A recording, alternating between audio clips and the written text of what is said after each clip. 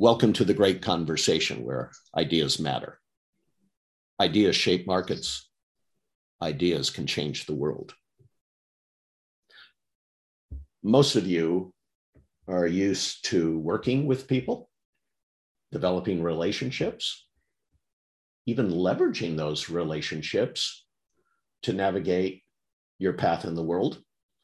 For business leaders, one of the essential tasks is understanding how to create an engaged workforce, to get an engaged workforce that actually is on the same page with the business owner or business leader.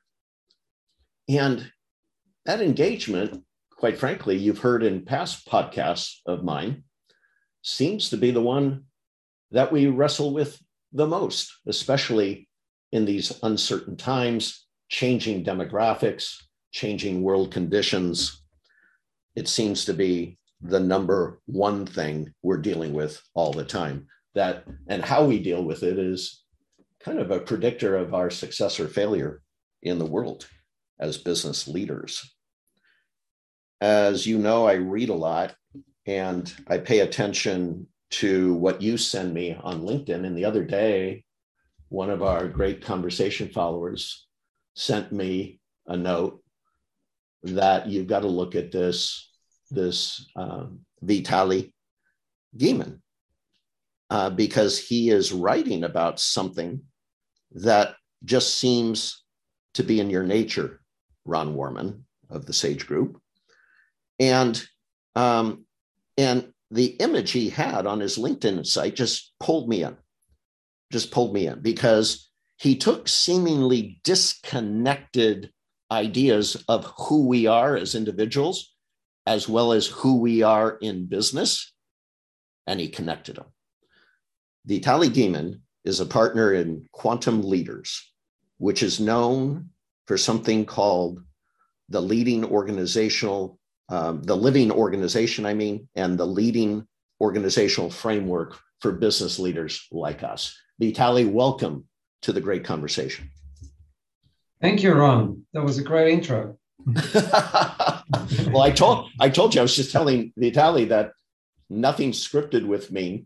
And what I do is I just invite him next to my virtual fireplace and we're going to have a chat. But Vitaly, first of all, let's set a baseline here.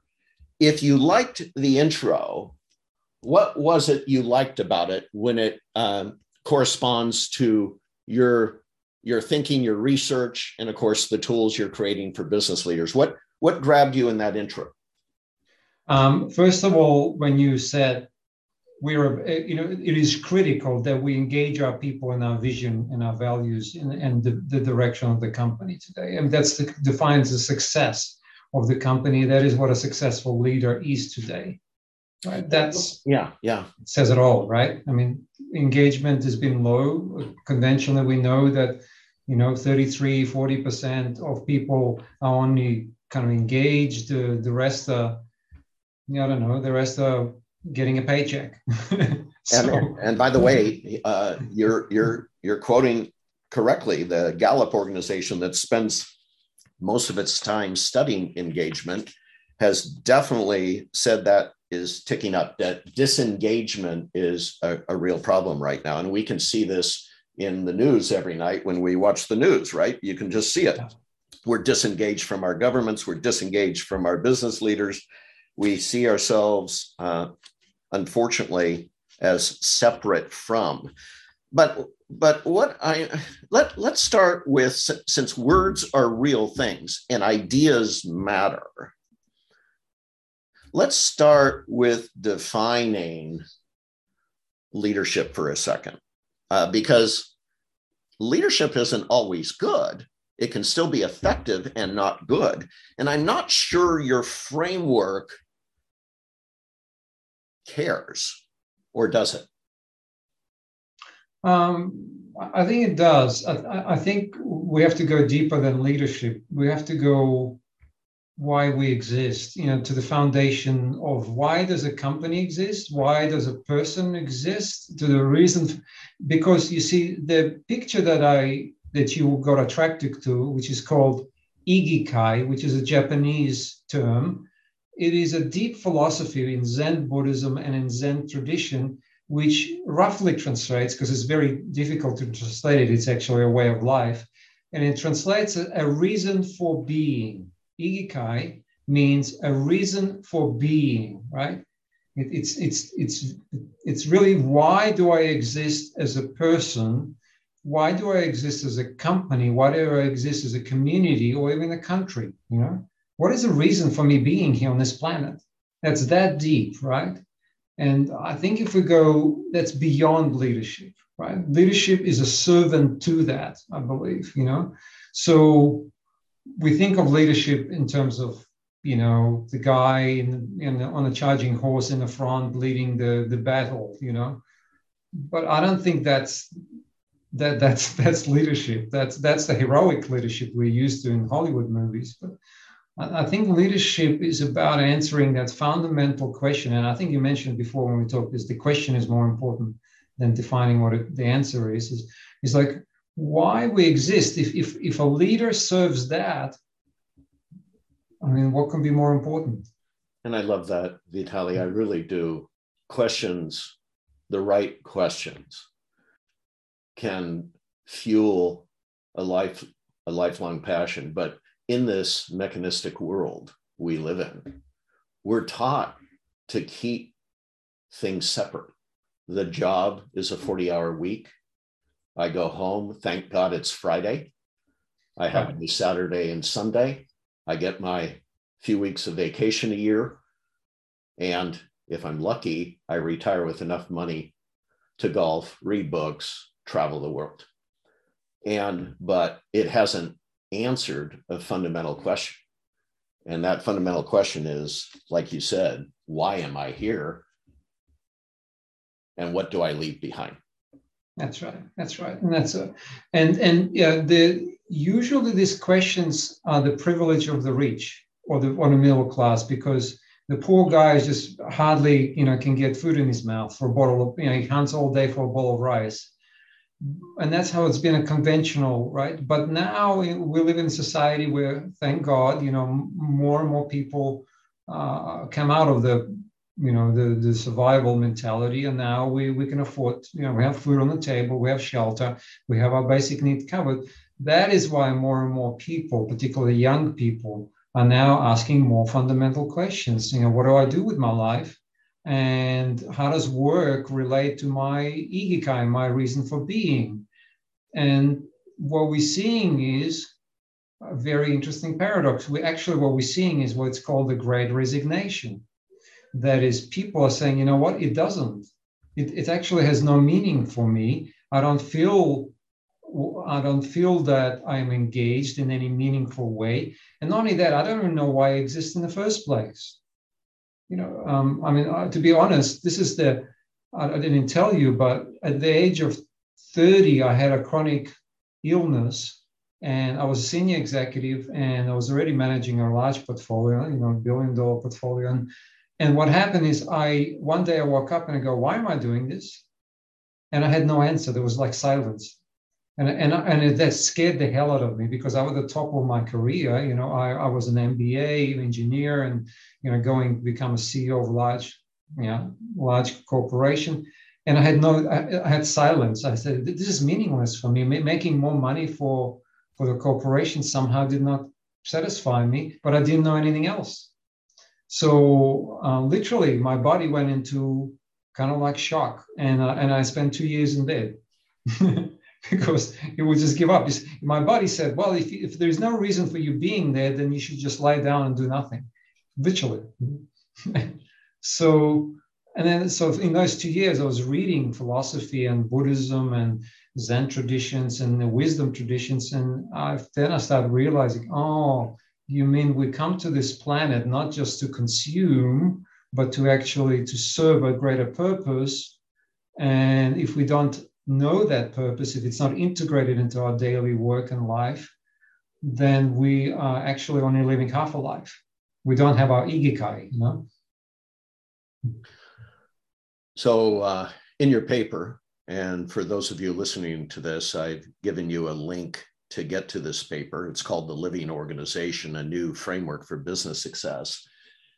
But in the paper, Vitaly puts in a metaphor, if you will, and it shows people trying to paddle upriver.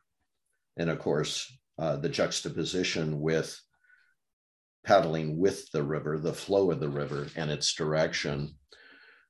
So as I was reading this, everything you say resonates with me, by the way, but I must admit, I'm kind of scratching my head going, I'd love to see Vitaly in front of a CEO who is on a freight train going 100 million miles an hour called his company in his marketplace, and get him to slow down enough to say, I have to actually deal with the meaning of life when I'm trying to run a business. Yeah, I know, absolutely. It's an equivalent of trying to change the wheels on a car that's moving at 100 miles an hour, right? Right. So what would be your answer? You're in front of me. I'm running this organization. It's vital. It's not vital enough, though. And the reason you're sitting in front of me is my HR department's been fooling around with this engagement thing for a long time. And it starts looking more like a wellness program than an engagement program. And I still, right? And I still, right? So that's why you're in front of me, Vitaly. Yeah, absolutely. Listen, first of all, I would say if we're going to talk HR and engagement, we already missed the boat, actually. So I know we're going to do a 180-degree flip. But if I talk to you as a CEO about engagement and a few HR policies, I missed the boat. Okay. This has nothing to do with, I mean, the truth is what it's got to do is the strategic direction of the business.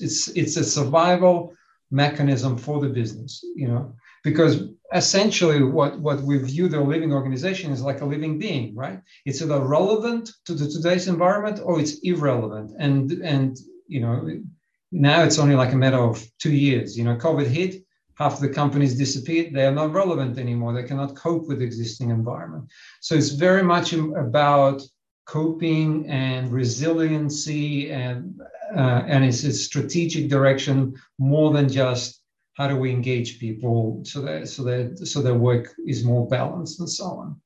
It just happened that the only way we can be truly resilient in today's VUCA world, whatever, is by having people that know what they're doing and know why they're doing what they're doing. Because if we have people who don't, we can't pivot fast enough. Strategically, basically, and we've seen those companies. I speak to CEOs who've lost 85% of their workforce. They just left. They just walked out, right?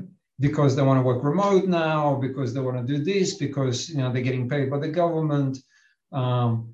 So that's one issue. The other issue is the market is changing so fast, and I think you're an expert in market, really understanding where the market going and aligning with it. So the Uber effect, the Amazon effect. I worked with Amazon.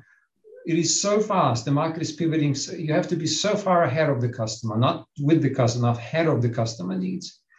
That unless you have people that are living, breathing company values and living, breathing customer values, you are not competitive enough to survive in the future. So I'm coming much more from that point of view. Okay, excellent. But still, if I picked up this paper, a new framework for business success, yes, it doesn't necessarily tell me where to start. Right. Exactly. Yes, exactly. So that's a theoretical. And what we did that, and I must apologize, that paper was written 2018. It was kind of the foundation philosophy for the living organization. Since then, we realized we had exactly the same response from a CEO. He goes, "Where the hell do I start? What do you want me to do?" Right? And we're actually now working with 2 or 3 very bright, courageous CEOs that have forced us to be practical, So typically we start with very simple questions. Where do you want to go over the next 2-3 years? What is really important to you? Okay. What is the ideal market positioning? What is the financial goals? What are your financial goals, etc.? So the very standard questions. Okay. So we understand where the CEO and the board of directors, and hopefully they're on the same page rather than on two different pages. What they find their goals and their orientation, their ideal customer scenario. Another way of saying it: if a journalist wrote a paper about your company in 5 years' time, what would they write about? What would be your successes? How did you transform? How did you shift? How did you grow? So we do that. We understand that. That's kind of the ideal scenario, we call it. Then we understand. Then we need to go and say, well, where are you now compared to that? Both in terms of people, in terms of systems, technology, the whole work. Right? It's a very integrated approach. So we get to understand the whole company where it is now, and then we ask the question: how do we close the gap? Who do we need to serve? Who are your future customers? How do we need to serve them to get you to where you're going? What are you doing? What are you not doing right now that you should be doing? Right? What kind of resources do you need, both in terms of people, technology, funding, etc., that you're not having right now? So all those very practical questions. And what we do is we develop a roadmap. Right? We actually had to develop a roadmap towards your future. Now, most companies, they try to tell me, oh, it's strategic planning. I go, no, it's not strategic planning, right? This is a very detailed, practical, step-by-step goals, that how you're going to get there, right? So it's not really a strategic planning. It's actually more like how I describe it. It's a day-by-day manual of how you're going to get to your future goals, So so we call it the Living Organization Roadmap. And we bring all of the executives in one room, or right now on Zoom, and we argue with each other, and we do, and there's a lot of conflict and heat, But the whole point to align at least the executive team and regionally around very clear deliverables, very clear balanced scorecard, but with understanding that this organization is a living being. It's not a mechanism. It's not going to happen mechanically. Right? It's going to have to go through a lot of zigzagging to get there, right? So how are we going to manage all of this? For example, one of the things we develop is the story of organization, which tells the hero story, where we're going and how we're going to get there. That's going to guide us to, even in difficult times, as we zigzag along this. We know that just because you develop some kind of a roadmap or plan, it doesn't mean it's going to come to reality. You're going to have to do a lot of zigzagging, right? So, but this great conversation among the executive team, at least begins kind of aligning the whole organization towards a new vision. Does that make sense? It does. But because I go to first your underlying philosophy, and I realize that room you're in with the EMT, yes, may or may not have mature leaders yet. And we can, in another great conversation, we can talk about organizational maturity and leadership maturity. But you're dealing, it's one thing to come out of the meeting with some kind of consensus and alignment on where you're going, but how do you get them to have the tools necessary to actually treat it as a living person? What a perfect question. Like, you literally walked into exactly the problem that because we used to, I've done a lot of executive development, and I've done a lot of those weekends, right? And then you come back on Monday and it's like, well, okay, now what do we do, right? So what we realize is exactly the word you use, is that the next step to this road mapping process, right, is be able to coach and develop the maturity of the executives to execute on those goals, right? And you're right that every person, every executive is different maturity level in terms of. We actually identified 5 levels of maturity. We did a lot of research and a lot of our own experience, so we have a maturity matrix model where we can assess the maturity of the individual and assess the maturity of the company overall. Number one is basically a command control kind of a executive. We address the maturity of both people, leaders, and processes, because processes could be immature. Business models can be immature. So it's not just people, right? So we assess that, but at the first level is the typical command control, very inflexible leader with very strict, stringent processes because everybody's children and they need to be told what to do. You know, it's kind of a military approach, and we've seen those companies, and you know, they're rigid. They don't have many styles of leadership. You know, it's basically I say, you do. Okay, that's the relation between workers and leaders. Isn't it? At the other extreme, at the level 5 maturity, is the servant leader that understands that he's there to coach, support, develop, very flexible in styles. He can switch back and forth between, you know, becoming, you know, dictatorial to depending on what's needed. Very situational leadership. You know, the people are much more understand their role and why they're there. They're ikigai. They serve the greater good of the company and the community and the planet, right? So very flexible, very able to adapt, understand not just black and white, but the gray of things, right? So that's the level 5. The reason we have all those levels is because, not because it's just nice to understand, but because depending on what your objective of the company, you need different levels of maturity, right? So you might not need to level 5, you might need level 3. And that's why, and then if we assess you, for example, that you're at level 1 or level 2, we know that we need to go a whole level up. And then we actually get to work, roll our sleeves and do the real work. The real work, which the way we get, because you want to ask me, how do we get that maturity, right? There is only one way of how that works, and that is by practical application, by actually setting challenges, or what we call sprints, execution sprints. It could be a small project, 90-day project that you want to execute on specific, you know, and then actually coaching the executive and the team to doing it with a different mindset, different approach, you know. And through that coaching, they shift a little bit, maybe like, you know, 10 degrees. Now, we're still driving at 100 miles an hour. We're not stopping the engine, right? We're just trying to do this specific project and allowing the cash flow to go, because we don't want to disturb the cash flow of the company. And then we do another iteration and another iteration. So we might do 20 projects a year, you know, which are all small and low risk, relatively speaking. But in that small iterative way, we can shift the whole culture of the organization over a year or two. A year or two? Yeah, well, I mean, it depends which company. Listen, some small companies can in 6 months. Mm-hmm. Some might take a year or two, but you know, let me ask you back a question. How long does it take for a mature adult to change? A long time. Well, and I say that with a little grin because back to context for a second. Yeah. Well, in studying change, what we do see that could be a rapid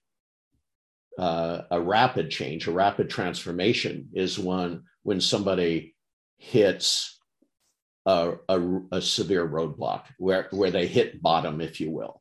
And if they hit bottom, if a company is going bankrupt, if you've lost 50% of your people, then you are probably open to a lot of change and a lot of new ways of doing things, right? That's true, but you also have a risk of actually killing the company in the process. You know, it's sort of it's a risk reward, right? I mean, you could die or leave, right? It's really interesting because what we're kind of dancing around is, and your biggest challenge, I would think, in what you're trying to do, what we're dancing around is that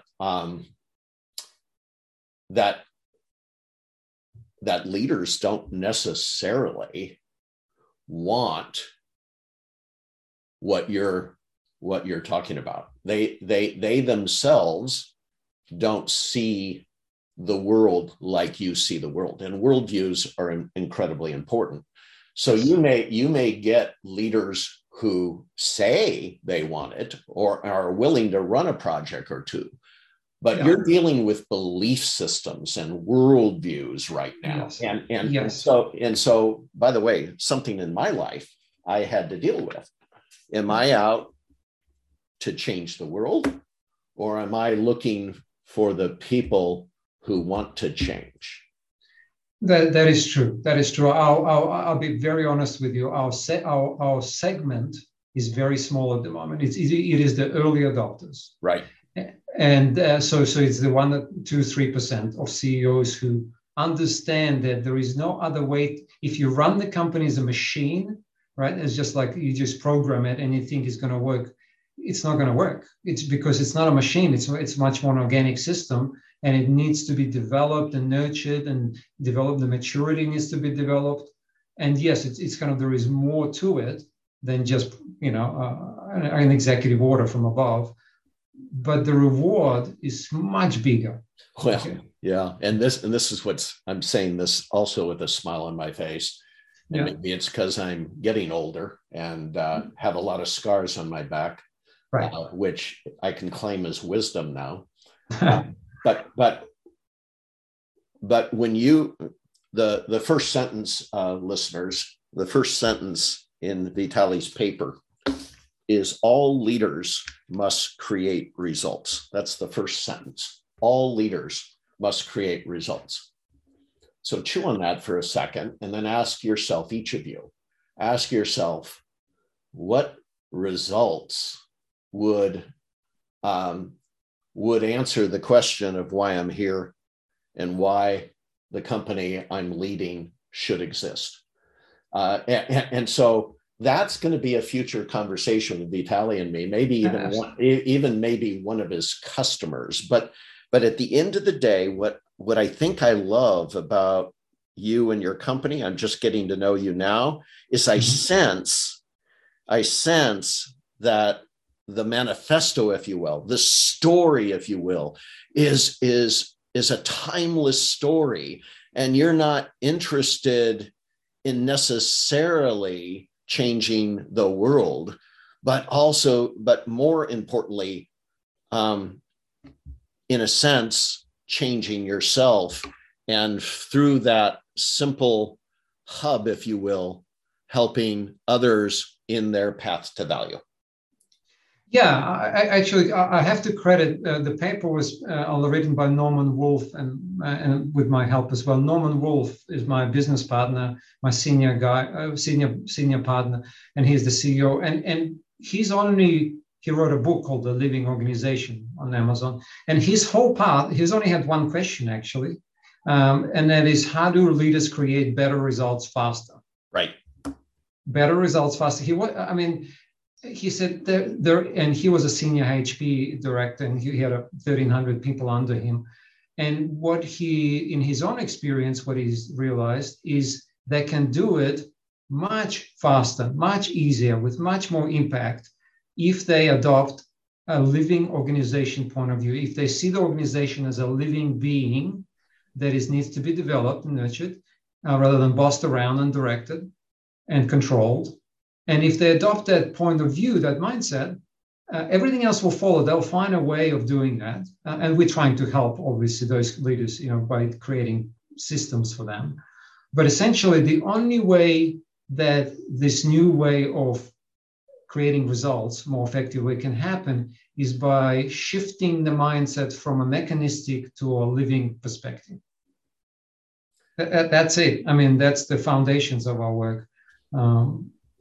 And once you do that, actually, like, the world changes from you change, and your results being created with much more ease. This has been a great conversation with Vitali Gaiman and a partner in Quantum Leaders. We're going to, I'm sure, have many conversations in the future, both online and offline. But I can't imagine anyone listening to this podcast wouldn't want to pick up the paper and learn more about how to treat an organization as a living being. This has been a great conversation. Thank you, Vitaly. It's a pleasure.